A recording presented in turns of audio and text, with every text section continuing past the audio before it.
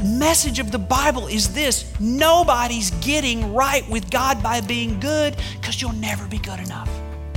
You will only be declared to be good. And you're only going to be declared to be good if you put faith in the one person who was good, Jesus Christ.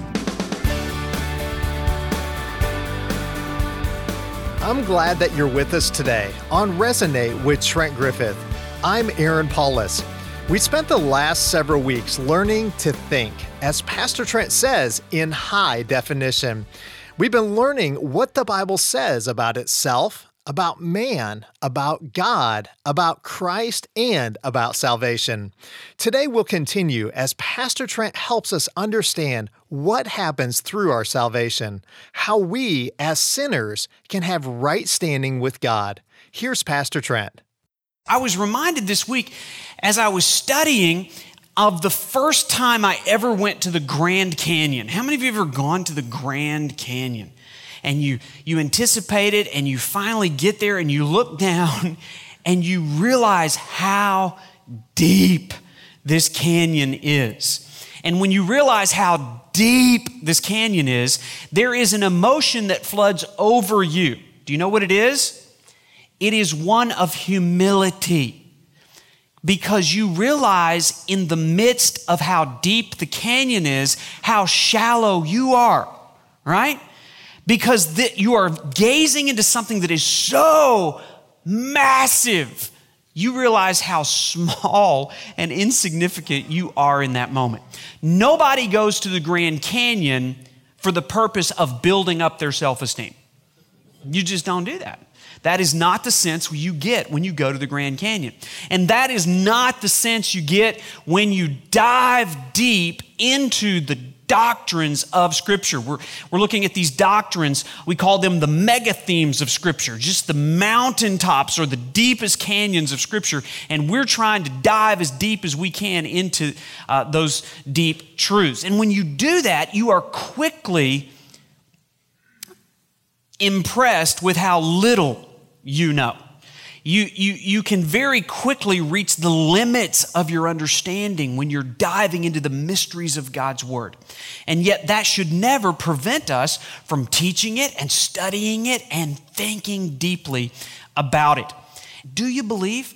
The truth of the matter is, if we were completely honest, even some of those of us who have been in church for years, and even those of us that call ourselves Christians, we at times doubt and we struggle to believe. And so what we do in diving into the Scriptures is to bolster our faith. It is fuel for faith. And those of you that would be very honest to say, I'm not quite convinced I do believe, you've come to the right place and you're doing the right thing, and you're welcome here as we dive into the Scripture.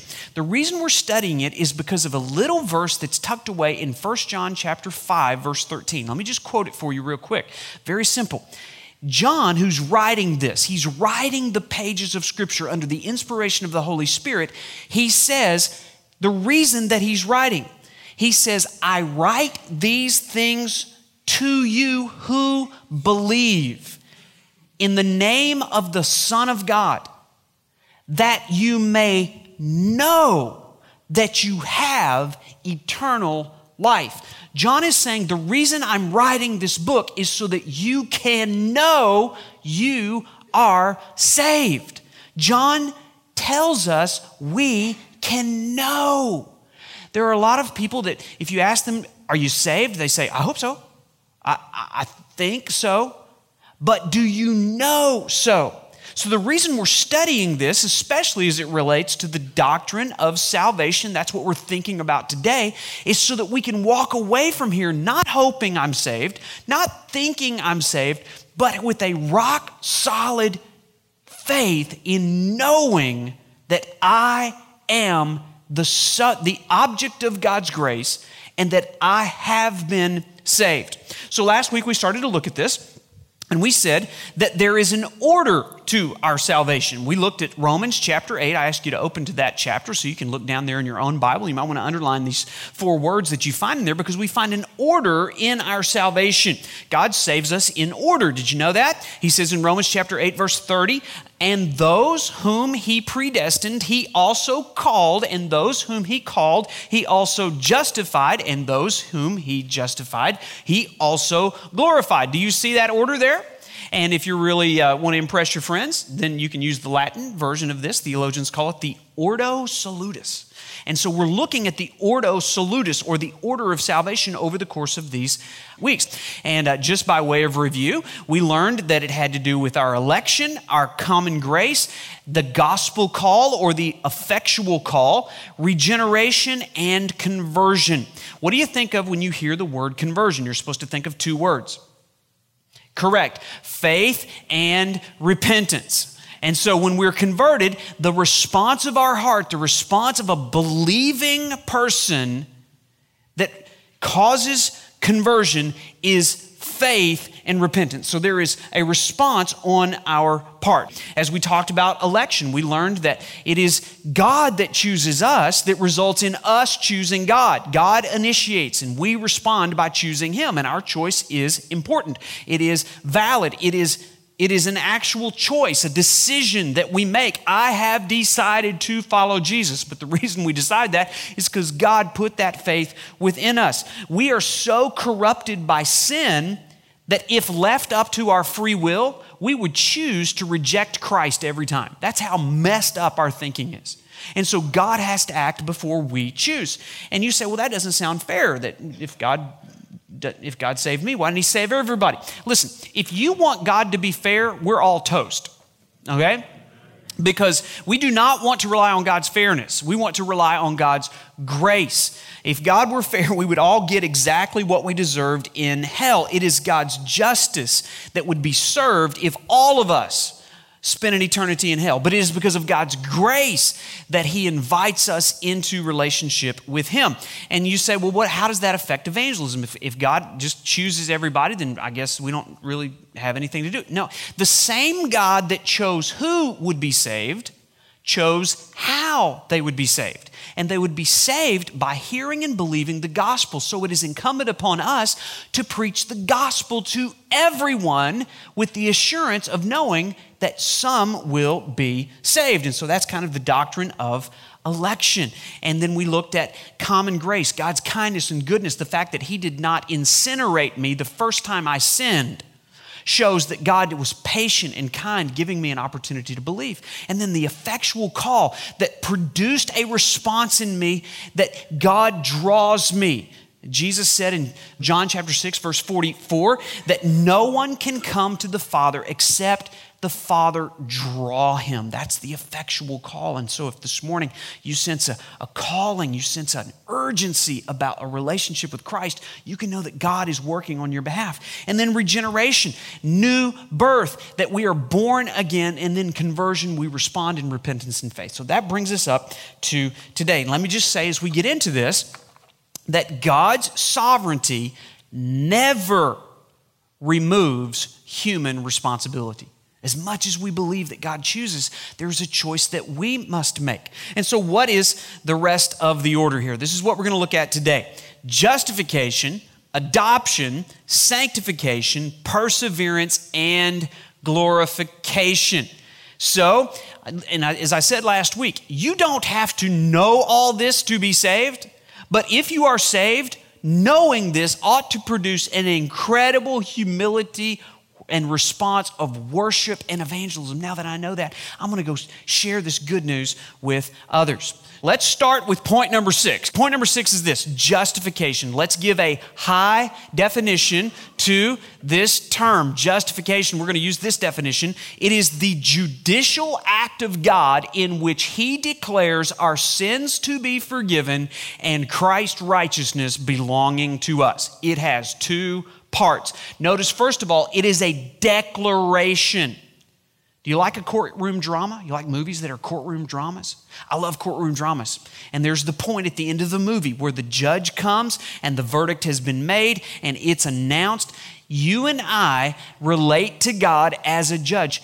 God is a judge, but for those of us who believe, He is also our lawyer, our defense attorney, the advocate that steps in between the judgment and the sentence. And so we need to see ourselves rightly before a judge as a criminal who is guilty of a crime worthy of death, and yet in the courtroom of God, outside of the criminal, God makes a declaration.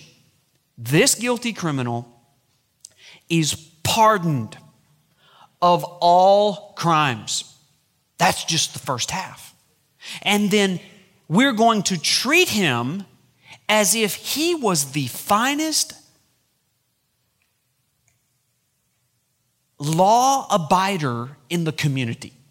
We're going to treat him as if he perfectly obeyed every law. That is the act of justification. Let me show you too in Romans chapter 8, verse 33. Very simply, it says, "Who shall bring any charge against God's elect? It is God who justifies." Are we guilty? Yes, we are. And we can judge ourselves. We can bring charges against ourselves. Others can bring charges against us, but they are not the judge. It is God and God alone who justifies. Now, let me tell you something about the doctrine of justification. The doctrine of justification is the dividing line between the true gospel and false gospels that are out there being preached in many churches this morning. It is the dividing line between the true gospel and false gospels. So important is the doctrine of justification that it sparked the Protestant Reformation almost 500 years ago. This was a man named Martin Luther. 500 years ago, as a Catholic priest, he was beating himself up, torturing himself under the weight of trying to be good enough to impress God so he would get into heaven. And yet he was never free until he rediscovered the doctrine of justification found in the book of Romans. As he studied, he simply found it. It is the just who will live by faith. And that truth sparked the Protestant Reformation. Because of this doctrine, we are not Catholic this morning. This is the dividing line between Catholicism and Protestantism. This is where we divide with our Catholic friends and say, you ever wonder what the difference is between Protestant and Catholic? This is it. It is the doctrine, our view of the doctrine of justification. And after Martin Luther and the Reformers rediscovered that as Catholic priests, there was a little division in the Catholic Church that resulted, and the Catholic leadership got together over a course of about 15 years. They met together to try to respond to this Protestant Reformation and what they're believing, this doctrine of justification. What do we believe about the doctrine of justification? So they met over a course of about 15 years at a council they named the Council of Trent. Very unfortunate naming, either by my mother or the Catholic Church, but that was the name of it. It's the Council of Trent. And out of the Council of Trent, in response to this doctrine, the justification, the Roman Catholic Church at the Council of Trent issued this statement: "If anyone says men obtain of God through faith alone the grace of justification, let him be anathema." The official position of the Catholic Church is if you believe that you are justified by faith alone, you're dying and going to hell. That's a false doctrine. That's what they say. But we embrace it and we see it in Scripture as we think that it is God alone who justifies. This truth is so powerful, the doctrine of justification, it sparked the first great awakening in the colonial years of America. A man named Jonathan Edwards. By the way, theologians have great haircuts, if you ever wanted to know that. Jonathan Edwards was a pastor of a church in Northampton, Massachusetts. And in the years of the 1730s, he was grieved over the fact that so many people in his church, so many members of his church just kind of openly said, "We don't believe this stuff." They were unbelievers who were members of the church. And so Jonathan Edwards started to preach a series of sermons on the doctrine of justification. Do you know what happened? God started to regenerate the hearts of those lost, phony, hard-hearted church members, so much so that it spread throughout the community. It spread across what was then the colonial states of America. It went across the ocean and it hit Europe, and we experienced a worldwide spiritual awakening when the doctrine of justification was rediscovered.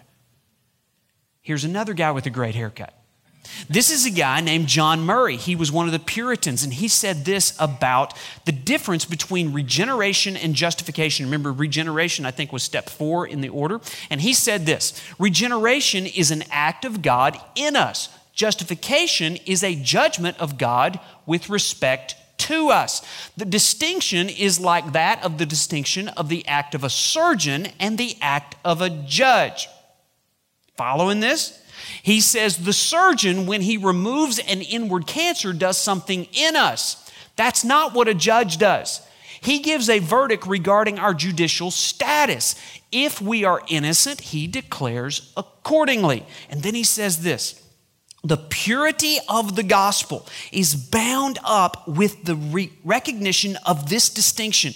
If justification is confused with regeneration or sanctification, then the door is open for the perversion of the gospel at its center. Justification is still the article of the standing or the falling of the church. We can never lose this doctrine.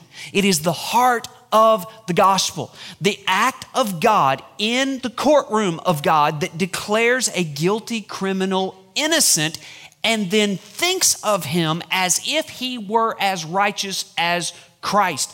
And we must never confuse regeneration, justification, and sanctification. We're going to talk about sanctification in a minute. Don't ever cross the lines. It's so important. Because what we're saying is justification is an act of God. We are justified by faith and then treated as if we were as righteous as Christ. We find that doctrine in 2 Corinthians chapter 5, verse 21. If you have never memorized a verse of Scripture, pick this one and start there. This one verse is enough for you to understand all 10 steps. It is enough for you to believe this morning. It is enough for you to sit down with a friend and share the gospel. 2 Corinthians chapter 5, verse 21 says this: for our sake, he, God the Father, made him, God the Son, to be sin. Did you catch that? God the Father made God the Son to be sin. On the cross, as Jesus had those nails go through his hand, God the Father was treating God the Son as if he were sin. How does a holy God treat sin? He pours out his wrath and his judgment on sin. That's what he did to his Son on the cross, even though he, Jesus, knew no sin. Completely innocent. That in him we might become the righteousness of God, even though we were nothing but sin. And so Jesus took our place on the cross so that we can take Jesus' place in the courtroom of God. Another guy with a great haircut. Charles Spurgeon said this about the doctrine of justification.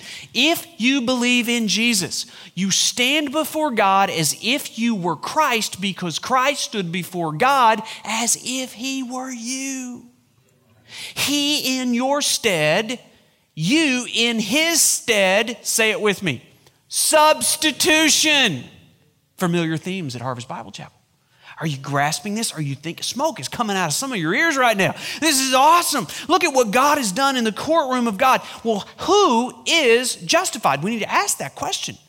And the answer is those who believe. Do you believe? What do you believe? Look at what the scripture says in Galatians chapter 2, verse 16. This is the difference. This is where people fall off the wagon of justification. What is the difference between someone who is justified and someone who is not? The answer is faith versus works. Galatians 2:16. A person is not justified by works of the law, but through faith in Jesus. So we also have believed in Christ Jesus in order to be justified by faith in Christ and not by works of the law, because by works of the law, how many people will be justified? Everybody hold up the universal symbol of how many people who are justified by being good. 0. But yet this is the default setting in the human heart. I mean, if you had your first sniff of religion, whatever point you had a God thought, you probably thought, in order to be right with this God who is good, I have to be good. So I got to get better than I am because I know I'm not good. And so how am I going to get good? I better pray. I better go to church. I better give some money. I better be nice to my sister. I better turn off that nasty program and I watch the Disney Channel. This is the default thinking. We got to get gooder. And the message of the Bible is this: nobody's getting right with God by being good, because you'll never be good enough. You will only be good, you will only be declared to be good. And you're only going to be declared to be good if you put faith in the one person who was good, Jesus Christ. The world doesn't get us. They call us people of faith. You ever hear that? If we could just say to them, listen, it is not our faith that is good. Faith is not good. There is nothing meritorious about faith. It is only what Christ did who was good, and faith in the one who is good makes us good. It is not your faith, it is the work of Christ that is the object of our faith. That God says, if you believe, you will be justified. Everybody take a breath. And let me ask you, have you been justified? Well, I don't know. Do you have faith in believing and embracing that doctrine? Here's step number 7 in the process. We'll call it adoption. Adoption.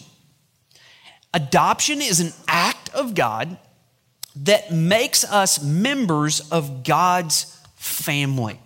Now that may seem simple, and this is awesome. I mean, you could sit down and talk to a child about this. They know what it's, have friends who are adopted and the fathers. And when I ask you about your family or I ask you about your father, especially in our culture, there are some of you like, man, I do not like to think about God being my father because my father was a rat.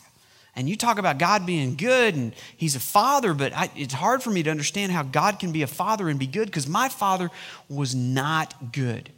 And yet we know that he is a loving, gracious father. And this is so awesome because God could have justified us as a judge. God could have given us life as a surgeon. And yet he went one step farther. He said, I'm going to treat you not as a medical patient, not as a courtroom character. I'm going to treat you as a son. I'm going to welcome you into my family. We see it here in this scripture in Romans 8. You've got your Bible open. Look at it there in verse 14. For all who are led by the Spirit of God are the sons of God. For you did not receive the spirit of slavery to fall back into fear, but you have received the spirit of, say it, adoption as sons, by whom we cry, Abba, Father. So think about this in the sequence. We are all, have you ever heard somebody say, we're all children of God? Have you ever heard that? Not doctrinally true. We are not all children of God. Jesus said there is someone that we were children of. We were all at one time children of the devil. That's what Jesus said in John chapter 8, if you want to read it. He said we were all children of the devil, and yet God the Father has come and adopted us out of his family into the family of God, and you have a new father. And notice the language that we use with our Father. See the word Abba? That's not a rock group from the 70s. That is a name in the Greek that we use for God, and we call him our daddy. He's our daddy.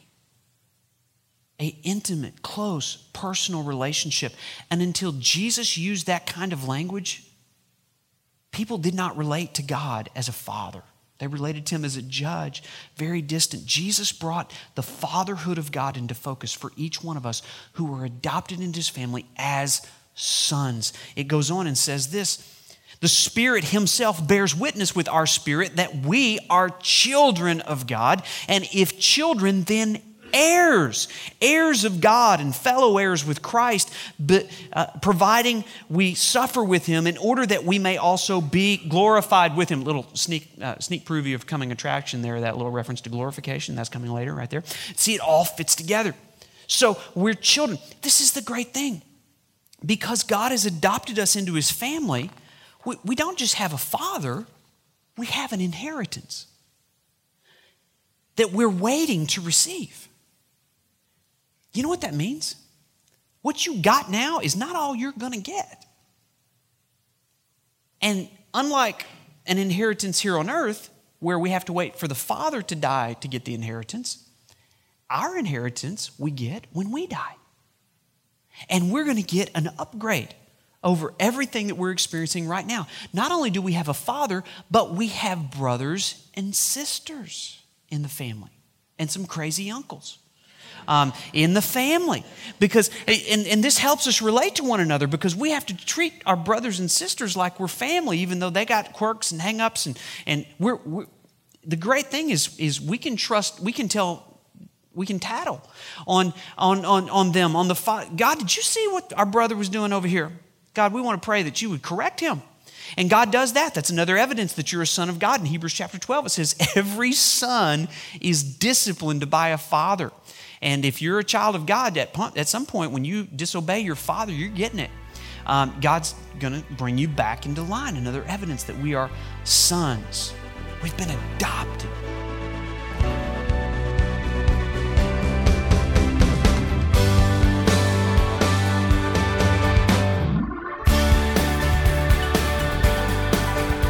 Jesus has entered the courtroom of God on behalf of all of those who would repent and believe. He's paid a fine that no man could pay. Have you received God's pardon by accepting Christ's offer for you to free you from the imprisonment of your sin? If you have, your freedom makes you part of a new family. John 1:12 says this, "To all who did receive him, who believed in his name, he gave the right to become children of God, who were born not of blood, nor of the will of the flesh, nor of the will of man, but of God." We hope that you'll join us next week as Pastor Trent shares a powerful illustration of what it means to be adopted by God. Well, you've been listening to Resonate with Trent Griffith, a ministry of Harvest Bible Chapel in Granger, Indiana. We hope that you'll visit us for one of our weekend worship services. You can join us Saturdays at 5 p.m. or Sundays at 9 a.m. or 11 a.m. We're located on Hickory Road, just north of Cleveland Road in Granger, Indiana. Thanks for joining us today.